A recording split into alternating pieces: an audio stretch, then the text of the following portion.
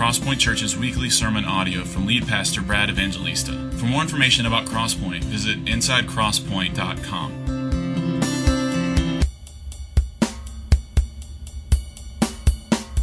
All right, let's get started. Today is going to be a great day. I have been really excited to share with you what I'm going to share with you today, and so let's do it. All right, here's the deal. If you haven't picked up on it yet, we're going to talk a little bit about our building and about money today. There's 4 things I want to say before we get going. Number 1, this is very rare. We have been a church for just over 5 years, and I think that we have touched on the issue of money and giving 3 times up to this point. So 5 times 52 Sundays, what is that? I was liberal arts. 5 times 5 is 20 okay, 250 Sundays. And out of those, about 3, we've talked about money. That's a pathetic job on my part, quite honestly. So I repent of not doing a better job along these lines, teaching you the whole counsel of God's Word. So we're going to try and correct that today and in the coming years, just do a better job along that line. Secondly, as we talk about money today, I want to really listen to me now. If you are a visitor here today and you are not part of Crosspoint, you're a Christian maybe, but you're not part of Crosspoint, this is not directed at you, although I think the principles that I'm going to share today apply to all Christians, but this is not directed at you. There's not going to be any jack-in-the-box offering at the end. You know, I'm not going to tug at your emotions and take Old Testament verses out of context and talk about seed and harvest and blessing a lot and then spring another offering on you or anything like that. Nothing like that. No thermometers on the stage, you know, with red paper mache. Nothing like that. This is just something that we need to do for the health of our church as we go forward and be very clear about where we are. Thirdly, if you are, and this is particularly a point of passion for me, is if you are not a Christian here today, and I hope that we always have people who are in their progression of faith, discovering where Jesus is, who Jesus is, and you're here today, and you may realize that you're not a Christian. If that's you today, I am particularly glad that you are here today. I think probably the instinct of most churches and pastors would be, I wish that person wouldn't be here on the day that we're going to kind of do sort of a family meeting and have a talk about where we stand on some issues, because I'd rather that they be here when we talk more clearly from the scriptures about Jesus. But here's the deal. I suspect that one of the reasons why maybe you're not a Christian, or maybe you're not really involved in a church if you are a Christian, is probably because some of the shadiness and manipulative goofiness that goes on in churches when it comes to money. And so I pray today that by God's grace, today might be a strange encouragement to you, that you would see a group of people who are trying to do this well and trying to do it biblically and trying to do it humbly.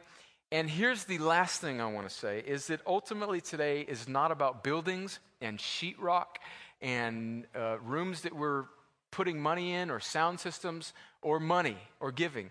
But ultimately today is about Jesus. And so we want to make that clear. So here's what we're going to do to do this. We're going to use 2 Corinthians chapter 8 as a sort of launching point for us. So if you have a Bible, I would encourage you to open it to 2 Corinthians chapter 8. 2 Corinthians is about midway through the New Testament. You've got the Gospels, Matthew, Mark, Luke, and John, and then Acts and Romans, and then 1 Corinthians and 2 Corinthians. Now, we generally preach through books of the Bible here. In fact, we're coming to the end of our Colossians series. We're going to finish that up about mid-June. We're obviously not going to be in Colossians today. But today we're doing something a little different. We're going to just kind of parachute down into the middle of a book and use part of this chapter as a sort of launching point for us. And we're going to unpack some of the truth in this chapter about generosity and giving. But that can be really dangerous, because what you can end up doing is you can potentially take things out of context, and preachers sometimes, if they're not careful, can use verses to manipulate things that they want. We don't want to do that today. So let me give you a little bit of a background of what's going on in 2 Corinthians. Paul has planted this church years before, and he had a kind of a loving but yet contentious relationship with the Corinthian church. They were incredibly gifted people. They had lots of resources, and they also had lots of spiritual gifts that God had given them. But they were also very, very carnal. They were very, very selfish.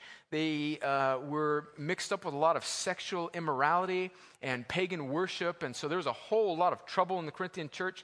But yet Paul was very thankful for them. And so he wrote them 2 letters that we have in the Bible, and he actually wrote them another letter that is lost. But what's going on here is Paul, at the end of 1 Corinthians, wrote to the Corinthians asking them to take up a collection or an offering for some of the saints in the Jerusalem area because they were very needy. And so he's asking them to give and be generous for this ministry cause. And in between the first and second letter of Corinthians, there arose in the Corinthian church a sort of faction of people who began to challenge Paul's leadership and say that Paul wasn't truly an apostle of Jesus for a couple reasons. Number one, because he was going through so much suffering and physical persecution and trial. And so it's kind of like the early seeds of the health and wealth gospel that is prevalent on TV in America that says that if you are truly blessed, things will be easy for you, which is a lie. It's a lie. It's a lie. Don't get me started, though, because that's not in the scope of today's sermon. But Paul writes 2 Corinthians to refute their allegations that he's not a true apostle of Jesus because he's enduring suffering. In fact, he goes 180 degrees in the opposite direction. He says that the fact that I'm going through this stuff is actually evidence of my true apostleship of Jesus, but I don't have time to unpack that beautiful truth, which we are allergic to in America, aren't we?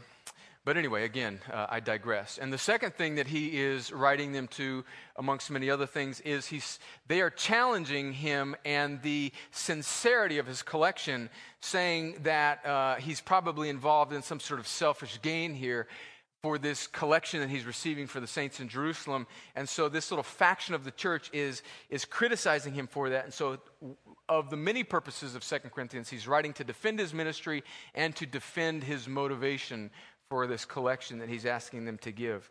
And so that's where we find ourselves in 2 Corinthians chapter 8. Here's what we're going to do. I'm going to read the first few verses of 2 Corinthians 8. I'm going to pray.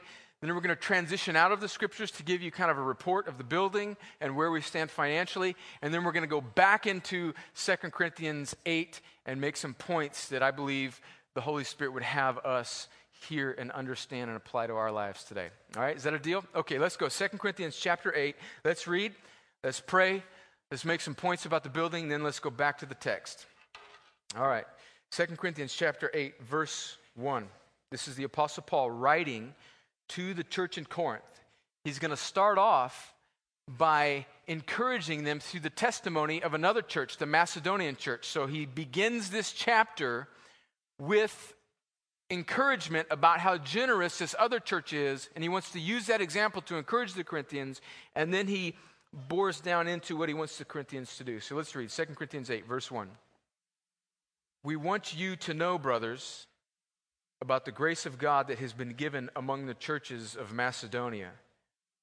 For in a severe test of affliction, their abundance of joy and their extreme poverty have overflowed in a wealth of generosity on their part.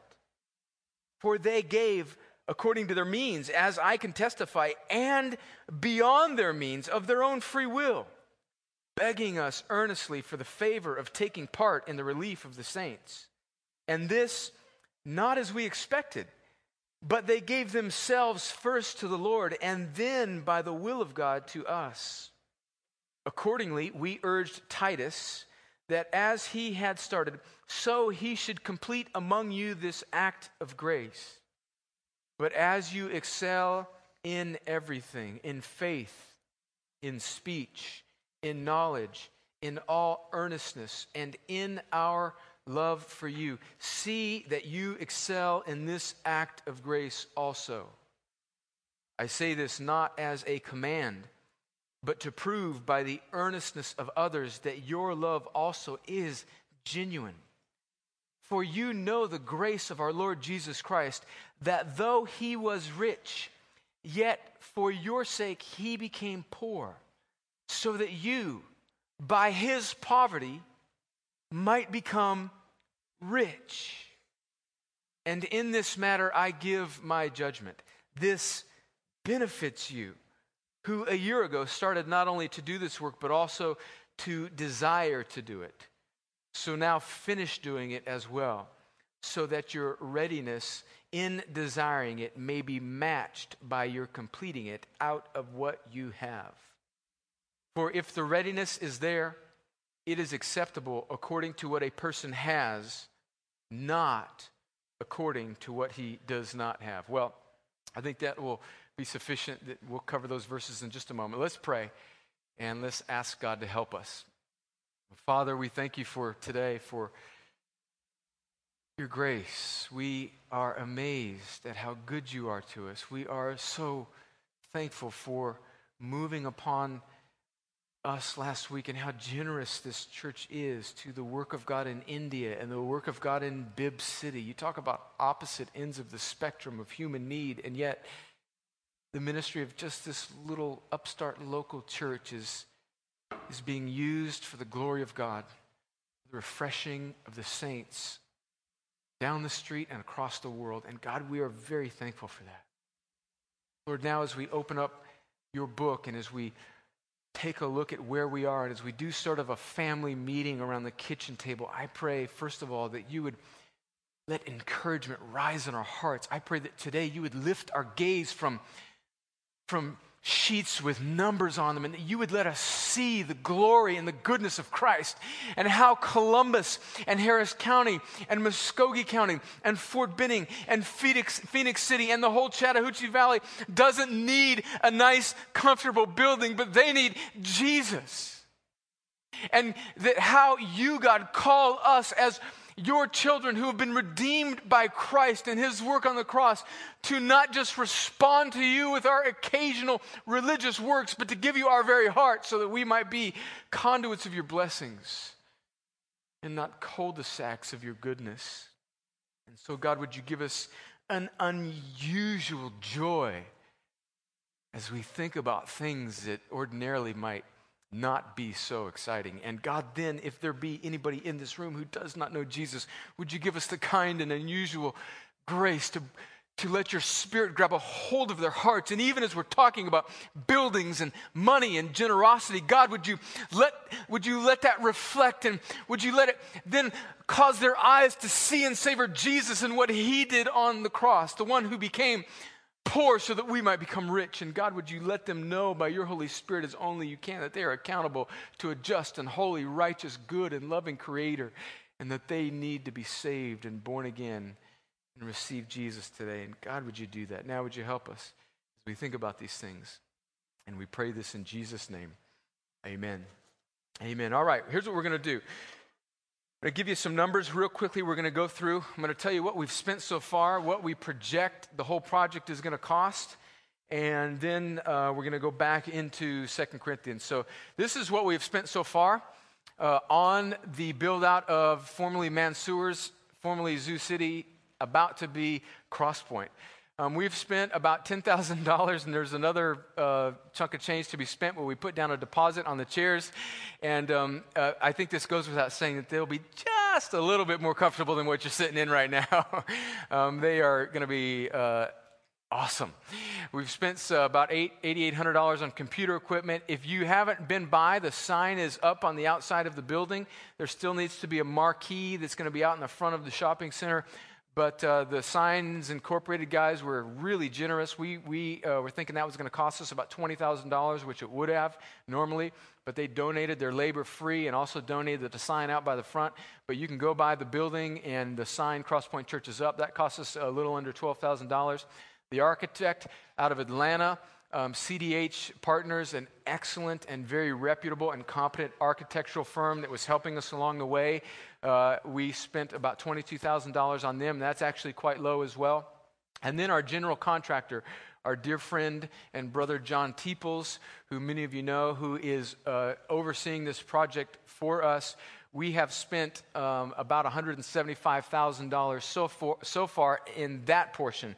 And that's not just all to him. Now, he's the general contractor, and if you're not familiar with kind of how buildings work, even how your house is built, there's one general contractor who oversees the whole project, and he lines up all these sub-companies that do, you know, the paint and the carpet and the electrical and the plumbing and the bathrooms and the sheetrock and all that kind of stuff. And so he's sort of the project manager, and he pays all of them. So we pay him instead of us paying, 10 different other little companies, and he pays all of the bills for us through what we give him, and he pays all the subcontractors.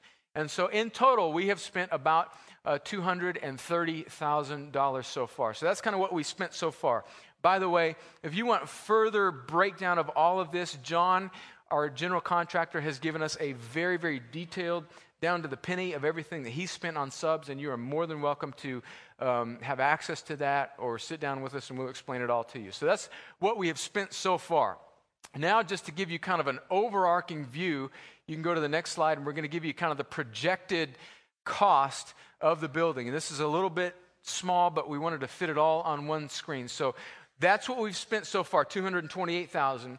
Now just kind of push that number aside, because now we're going to give you sort of what the whole thing is going to cost as we've kind of updated along the way.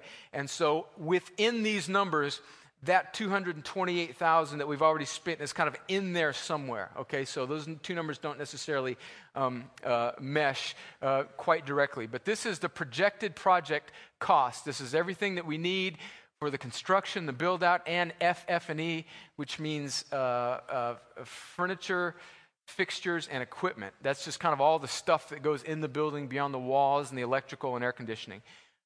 We're spending about $3,400 on a kids check-in system, which, by the way, Will Hawk and his wife, Karen Ann, have done a fabulous job investigating. We're going to have really the state-of-the-art check-in system. You're going to have a little kiosk little thing, and you're just going to do a little scanner. And if you're a regular attender at CrossPoint and your kids are in our system, which they will be after you input them, it'll just be as easy as scanning your little thing, like those little Winn-Dixie things. And it'll crank out stickers for your kids and for you. You won't have to check in every room. It is an excellent, excellent system. We're going to have 4 different portals in the lobby where you can check in. That is an excellent improvement for us. So we spent about $3,400 on that. Computer servers network, which are going to help with that system. And in the office, a little shy of $3,000. By the way, we have saved thousands of dollars on that as well, because Fred Parks, who's part of the church, is a computer expert with a capital E and then guru in parentheses, and he is basically donating his expertise, his intellectual labor for free and blessing us. So we're just getting by pennies on the dollar for our computer stuff. Kids room furniture, that's the nurseries. We're going to outfit 6 different rooms and the kids church area. We got to put, all sorts of, cabinets and supplies in there, tables and chairs for the kids. We need to upgrade, so we'll be spending about $18,000 on that. Chairs, we've got about $21,000 more to spend on that. The signs has already been paid for. Office furniture in our office area, we're going to spend around $5,000 on that. Phones, $6,000. Sanctuary sound and video. This is a big ticket item, and basically all of our consultants have said, hey, you do a good job building this place out and make it comfortable, but one thing you've got to have is the ability to hear and a sound system that is adequate for this size of a space. I mean, we're going to have a sanctuary that is about 10 to 12,000 square feet, and you can't roll out the little Radio Shack thing, start plugging stuff up. I mean, you got to have it work. And $120,000, there's a company out of Auburn Audiovisual. They're experts in this field. They do a lot of churches. They do all the athletics for the University of Auburn. I didn't even know they had an athletic program, but evidently they do. And I'm sorry. But they're very experienced with that. Listen, on this number here, easily we could spend $300,000-$400,000 outfitting this amount of square footage. So we're really going middle grade here on this, and it will be an upgrade from what we have, believe me. Sanctuary lighting will be about $25,000. You got to hear and you got to be able to see. The youth room, which we're keeping mainly unfinished, we're going to kind of earmark $10,000 for improvements that we'll do ourselves on that. The security system, got to have an alarm, 52,000 square feet, costs a little bit. The subtotal that we've already spent, about $228,000, plus what John, the general contractor, thinks the whole project is going to cost, about $750,000. So if you kind of add those two things together, we're looking at about $980,000. Now, if you remember, that's a couple $100,000 more than what we anticipated a few months ago when we started this project. And that's to be expected. That's just kind of the way building projects go. And so let me give you kind of a reason why we're going to spend a couple $100,000 more and why the increase. If you go to a blueprint of the building, there's a couple primary reasons why we're going to end up spending. This is what our original blueprint was for the building. This up here is the huge parking lot in the back. And then, on this side is kind of where Blockbuster Video is and, the restaurants. And so this will be the main entrance, and this is the offices, kids' rooms, sanctuary, and this was going to be unfinished space, and we were thinking this was going to be kind of our elementary age kids' church. That was what we were kind of basing our figures off when we first leased this building, but we quickly realized that we needed more space for our children's ministry. If you've been in the building, you realize that these two rooms right here, which we thought were going to be our elementary age kids space, is just not big enough. So we've kind of transitioned the use of these rooms to be kind of Bible study rooms, breakout rooms, utility rooms, different sort of adult teaching rooms. And what we have done, which is not reflected on this particular blueprint, is this little corner of this previously unfinished space we have now enclosed and made into our elementary age kids church room, which is going to be excellent. I mean, it is dedicated to them. It will be set up, decorated well for them. And so just the build out of that additional, I don't know how much that is, maybe 4, 5, 6,000 square feet, cost a chunk of change. And then we also realized that right in here, it were the only bathrooms that were existing in when it used to be Mansour's in Zoo City. And there was about 3 or 4 toilets for men and about 5 or 6 for women. And we quickly realized that if we were going to put some kids over here, that we really needed some more adult bathrooms.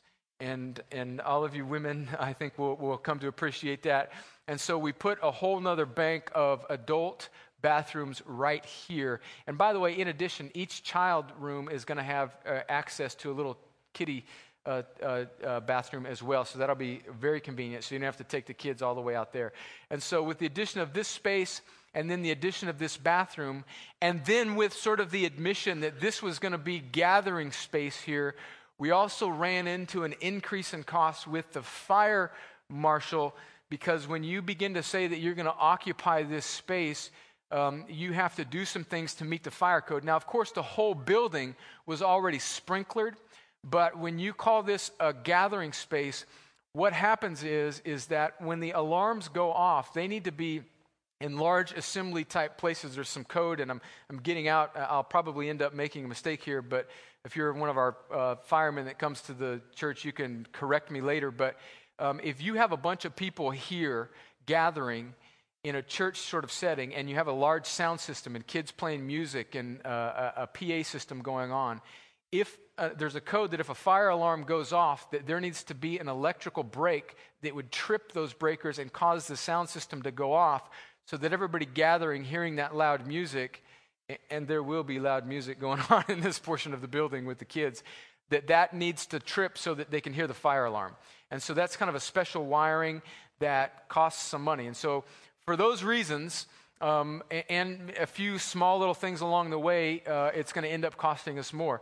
But again, we are being very, very, very frugal, and we're going to be able to do all of this for listen to this now. This is really, if you've ever built a house or you've ever built a commercial building, we are building out about 52,000 square feet for about $18 a square foot. That is staggeringly low. People don't do that. And if you were building a house right now, it would cost about $120 a square foot. If you were building a commercial space, $70 to $80 a square foot. We're going to do it for $18 a square foot, which is really, really low. A couple things I want you to note. Number one, a lot of the stuff that we're filling these rooms with, like our sound systems and the furniture and tables and chairs and equipment, a lot of that, a good portion of that $970,000 that we're going to spend, a good portion of that is stuff that will go with us wherever we go, whether we stay here longer or whether we move somewhere else. So a good fraction of this goes with us. And I want to just remind us that this is still a fraction of what it would cost us to build new. For us to duplicate this amount of space in this particular location with this convenience, it would cost us nowhere less than $5 million. And so we're able to, and I'm sure it would be much more than that actually when you talk about land and all of that. And so this is allowing us to have a place for the next 5 to 7 years or longer, depending on where we are, that we can get into debt-free and poise ourselves as a church for what is next. Now, here's the deal, though. that, really the reasons, one of the reasons why we're talking to you today is that we started this endeavor with about $950,000 in our money market account and about $70,000 or $80,000 in our checking account. So just a little over $1 million we had kind of cumulatively. Remember that figure, we're going to end up spending probably around somewhere in the neighborhood of $980,000. And so, over these couple months, we're going to pretty much deplete a vast majority of our resources. We are not going into debt at all, but we're pretty much going to use up all of our margin on this building. And I think it's going to be a great expenditure for us. It's going to poise us to be in a place to grow more. And so we're not worried about that at all. But we do feel that we need to talk to you about giving today in particular for 3 reasons today. There's 3 reasons why today we're doing what we're doing. And those are 3 reasons why we need to give in particular.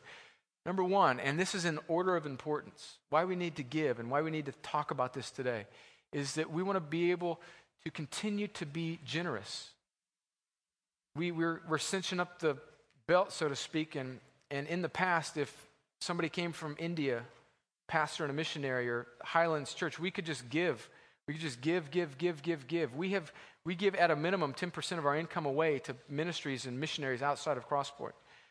We do not want, as we reduce our margin basically down to just nothing, we don't want that to cause us to now sort of self-consciously or subconsciously become self-absorbed. We want to continue to be a very generous church. And so we want you to give so that we can build that margin back up, so that we can continue to be extravagantly generous. Secondly, and this is very important, we need to give so that we can add more staff. We do not know what moving into this location, into a much higher demographic population centered area will do. We suspect that it will cause the church to grow. We've got about 350 people that would call Crosspoint home now, and we are doing this basically with just 3 full-time employees and some part-time folks.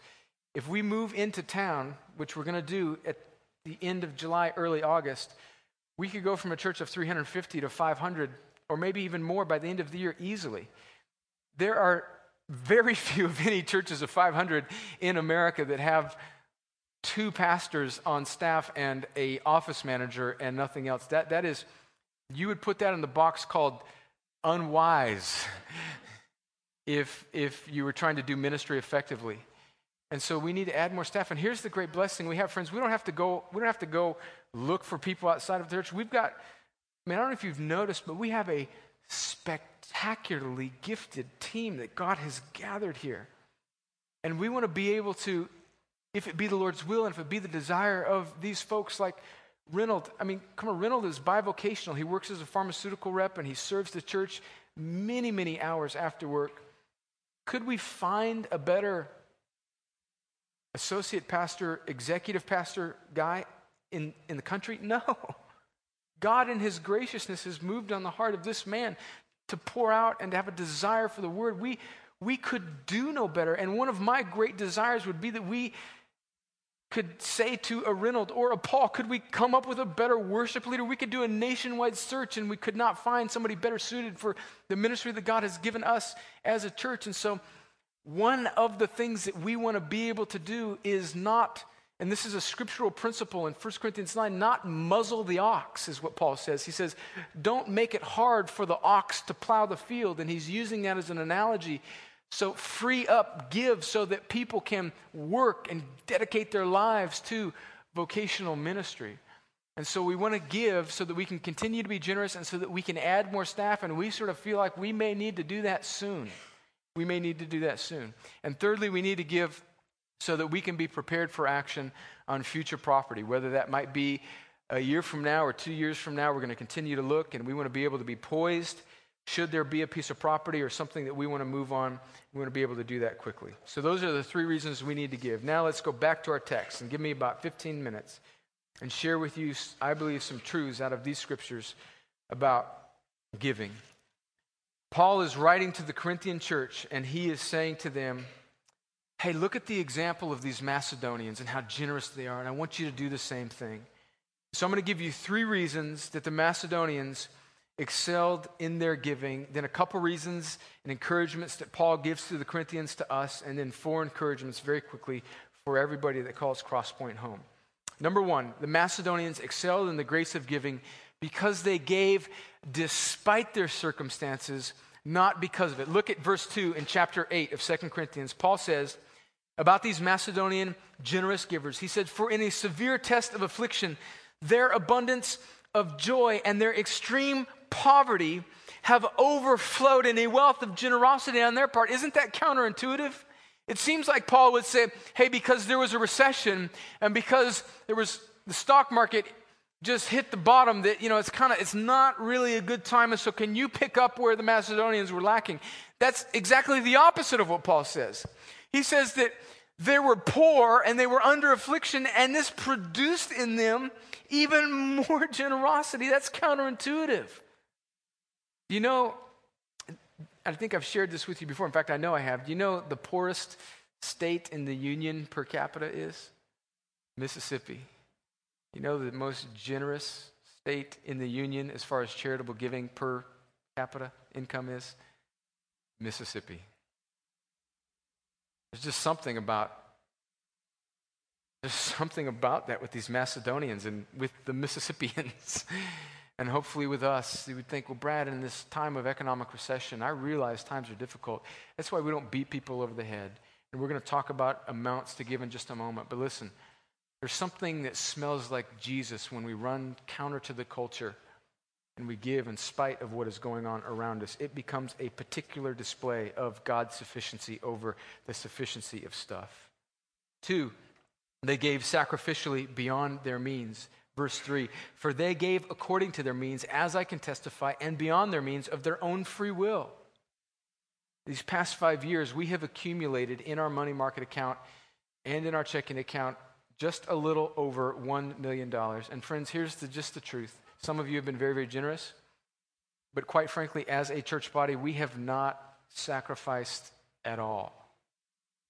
That $1 million that we have accumulated, that we are now paying for this building with cash, has just sort of been excess.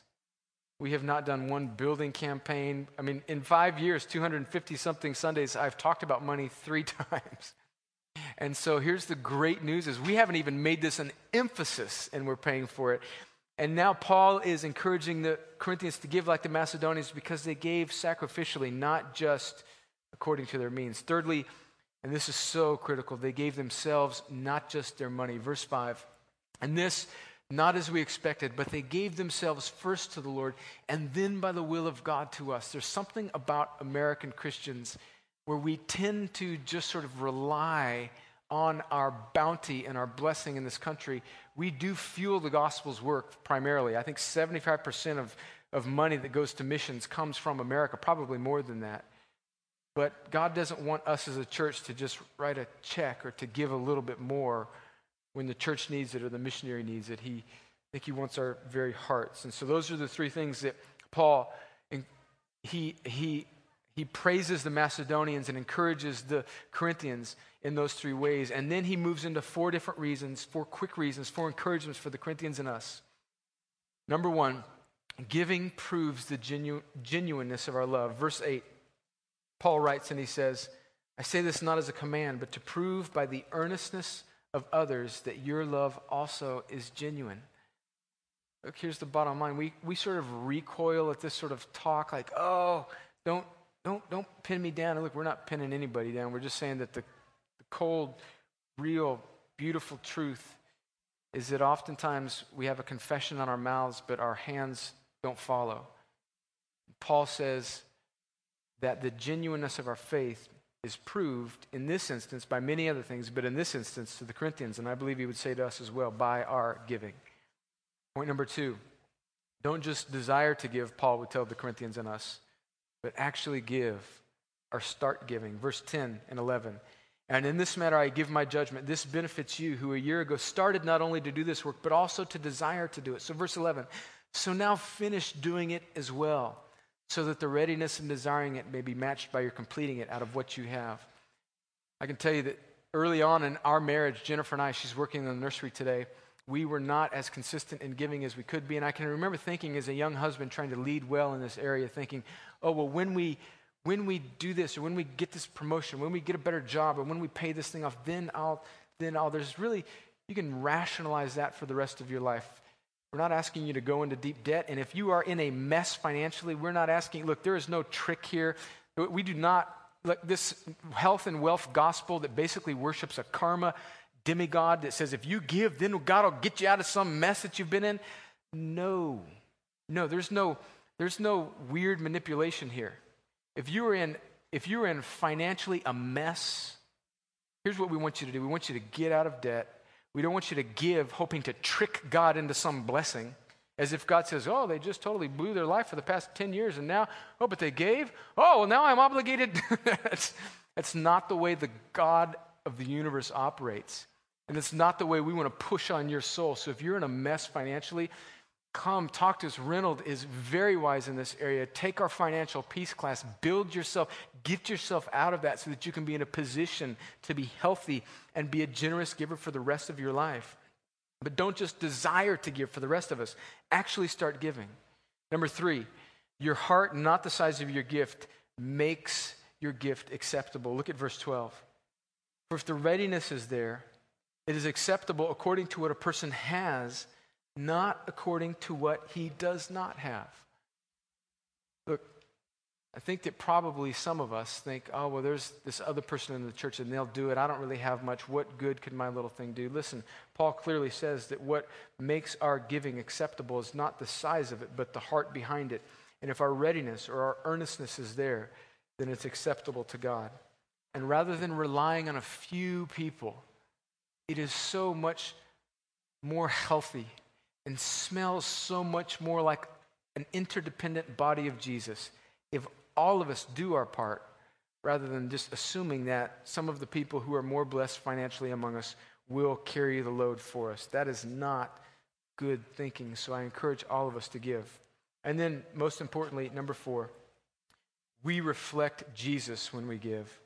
He says in verse 8 and 9, I say this not as a command, but to prove by the earnestness of others that your love also is genuine. Verse 9, for you know the grace of our Lord Jesus, that though he was rich, yet for your sake he became poor, so that you by his poverty might become rich.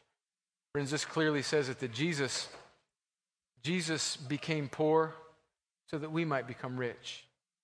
And friends, let me just pause for a moment talking about money. If you are not a Christian and you are not yet a recipient of God's grace, you need to know this all-important truth, and this is really our whole message here at Crosspoint, is that you are accountable to a holy God, that the Bible says clearly that all people everywhere, every human being has rebelled against God, and that rebellion has brought on our heads more than just a diminished life. It has brought with it the certain just punishment of God and separation from him for all eternity. And as a response to my rebellion and your rebellion, God sent Jesus to empty himself out as a sacrifice on the cross for all who would trust and believe in Jesus. And so if you have not done that today is the day that you have heard that message, and I encourage you to trust and believe in Jesus. But clearly, Paul, in regards to giving, he uses what Jesus did for us as a motivation to the Corinthians to give. We are most like Jesus when we give. Finally, I end with this. 4 quick encouragements for every person that calls Crosspoint home. If you're not from Crosspoint, this does not apply to you.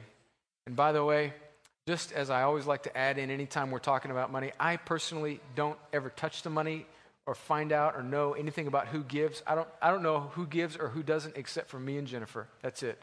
And the dollar that I slip my kids before kids' church. That's the only giving I am aware of here. I am not privy to that information. I don't set my own salary. All that kind of stuff is out of my hands. And if you're not from Crosspoint, this is not for you. But there's 4 encouragements that I would have for every person that calls Crosspoint home. First is to give. Give something. If you're not already giving, give something. Now, we don't have time to talk about it in the scope of this message, but the question that always hits us is, are we biblically mandated in the New Testament to tithe, which is a word that means 10% of your income? I don't believe that we are. I think that's a part of the Old Testament law. And although Jesus sort of endorses it sort of second-handedly in his discussions with some of the religious leaders at the time, I believe that the balance of the New Testament witness is that we are to be radically generous in all that we have, that everything we have, not just 10%, but that everything we have is to be given to God as a response.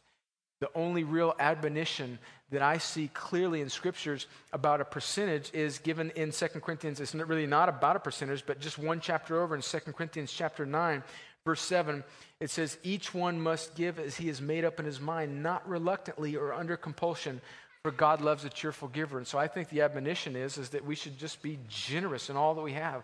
So for some people, that may be 5% or 2%, or for some people it may be 15 or 20. Who knows where that is? Don't get caught up in a percentage, because here's what our religious hearts love to do.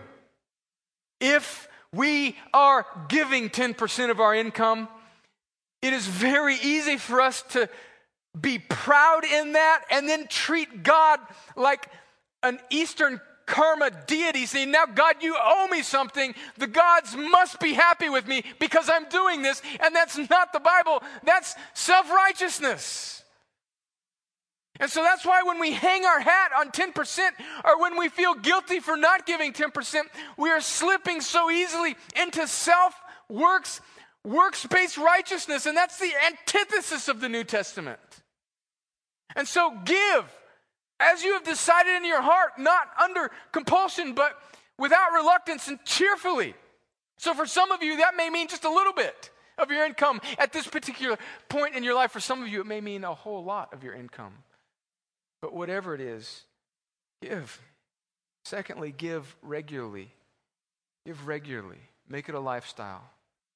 That's why we're not passing a plate. That's why I'm kind of toned it down, believe it or not, if you're a visitor, for this message, because we don't want to tug on your heartstrings. We want this to be a regular part of our life as a church. Third, give as a priority.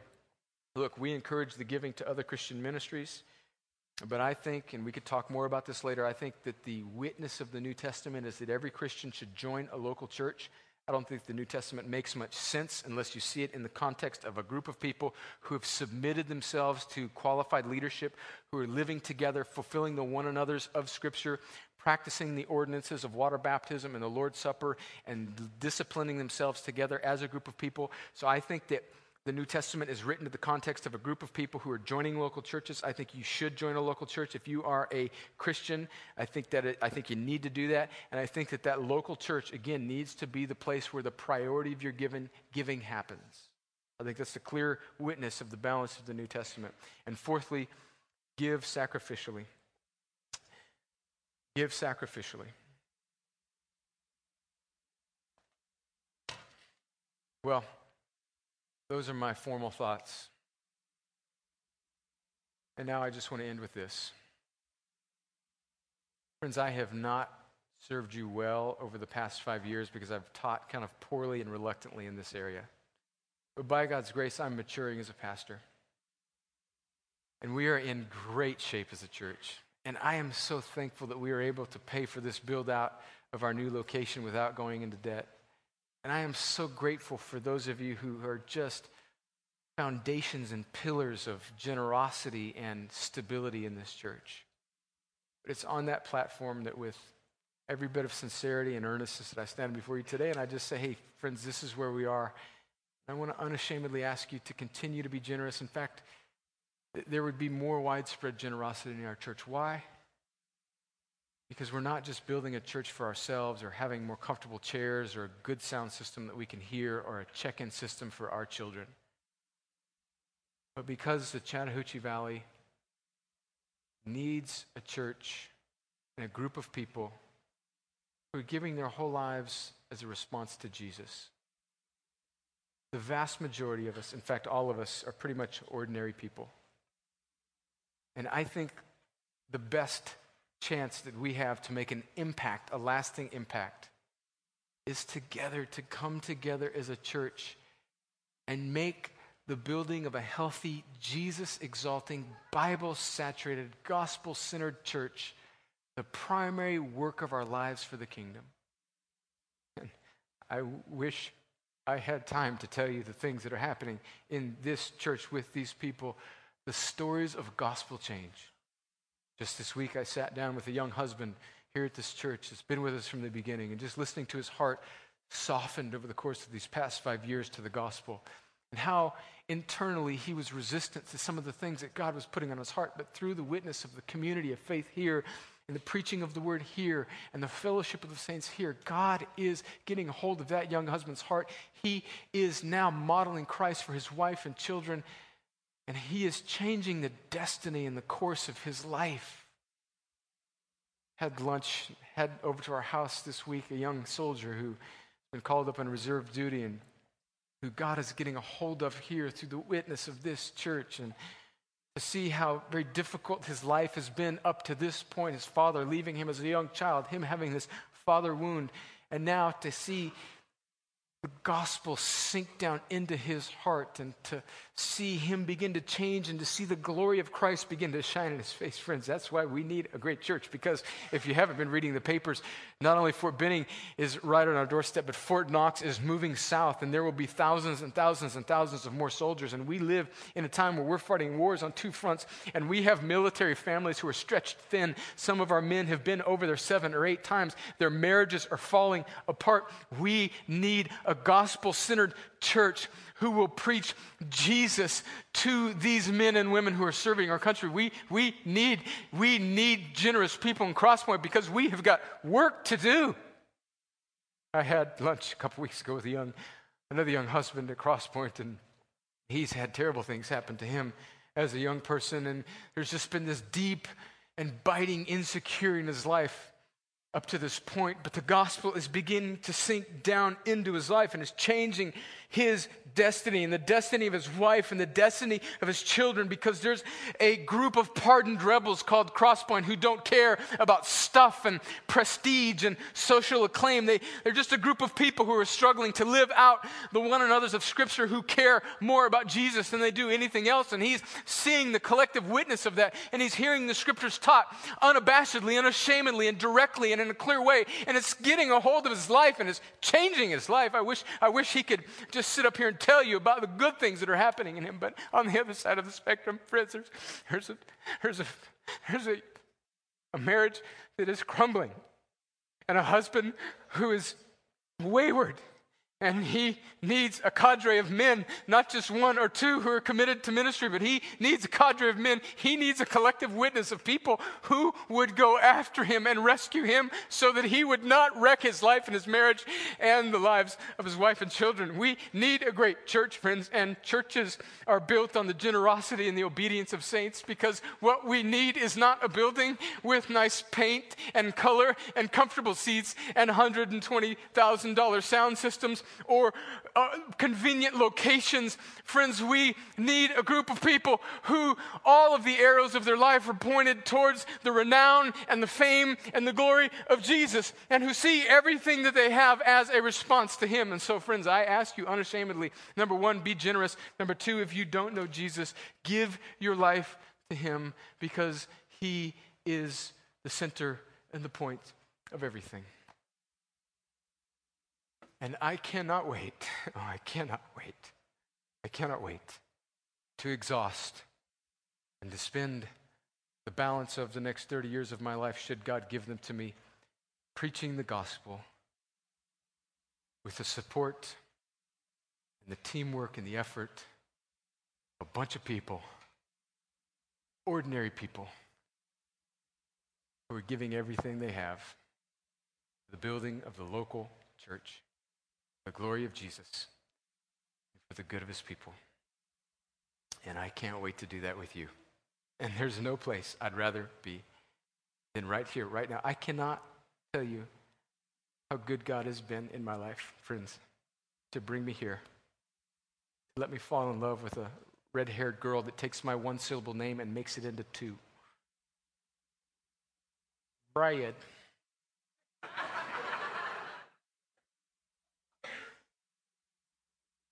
And I cannot tell you how much I love you and how much I love doing life with you. And so I ask you to help us make Jesus glorious in our valley. Let's pray. Lord, thank you for today, for your goodness to us, and for how you've blessed this church. God, first of all, as we've talked about what you've done through us and how we're going to be able to do this with the money that's already been given, and as we dream about the future, God, first of all, I pray humility for myself and this group of people. God, Romans 12 says that we should not think of ourselves more highly than we ought to, but we should consider our lives with sober judgment. God, Crosspoint has so much work to do. We are very much a work in progress. We are not all that you want us to be, but God, in your kindness, in spite of us, not because of us, but in spite of us, you have been so kind and so gracious. You are changing lives through the feeble witness of this ragtag group of pardoned rebels. And God, all glory and all praise goes to you for that. And now, God, not because we want to be great. In fact, if there is any selfishness here, if there's any sense in me or in any of us that we want to have some sort of public or community acclaim from this, that we want to kind of be part of the happening church, if there's any part of that that's seeping in here, if there's anything in me that's sort of self-focused, that I just kind of want to be sort of the well-known progressive young pastor in town, God, if there's any of that in me, God, would you crucify it? God, I daily confess and repent of my self-worship and pride, and I do it again. And God, if it exists in our body, if there's anything in us that just wants to be part of the happening place, God, would you crucify it? And if it lingers, if we don't repent of that, God, would you cause this place to tank? And would you let all of these good people go somewhere else, because they don't need a church that is self-absorbed. Our city, our valley, it doesn't need a church that is self-absorbed, that skims Christians off from other churches, that detracts from the community witness of the gospel for their own sake. God, we don't need a church like that. But God, I believe that Columbus does need a church that is radically generous, radically humble, radically Christ-centered, radically committed to the scriptures, radically committed to the clarity of the preaching of the truth of your word, God, so that many people would come and revel in the glory of Jesus. So God, would you make us that type of place? And would you help us respond? God, you don't need anything. You don't need our stuff. But in your kindness, you've made the means, the giving of your people, is part of the glory of your fame and renown. So God, would you make us generous, I pray. In Jesus' name, amen.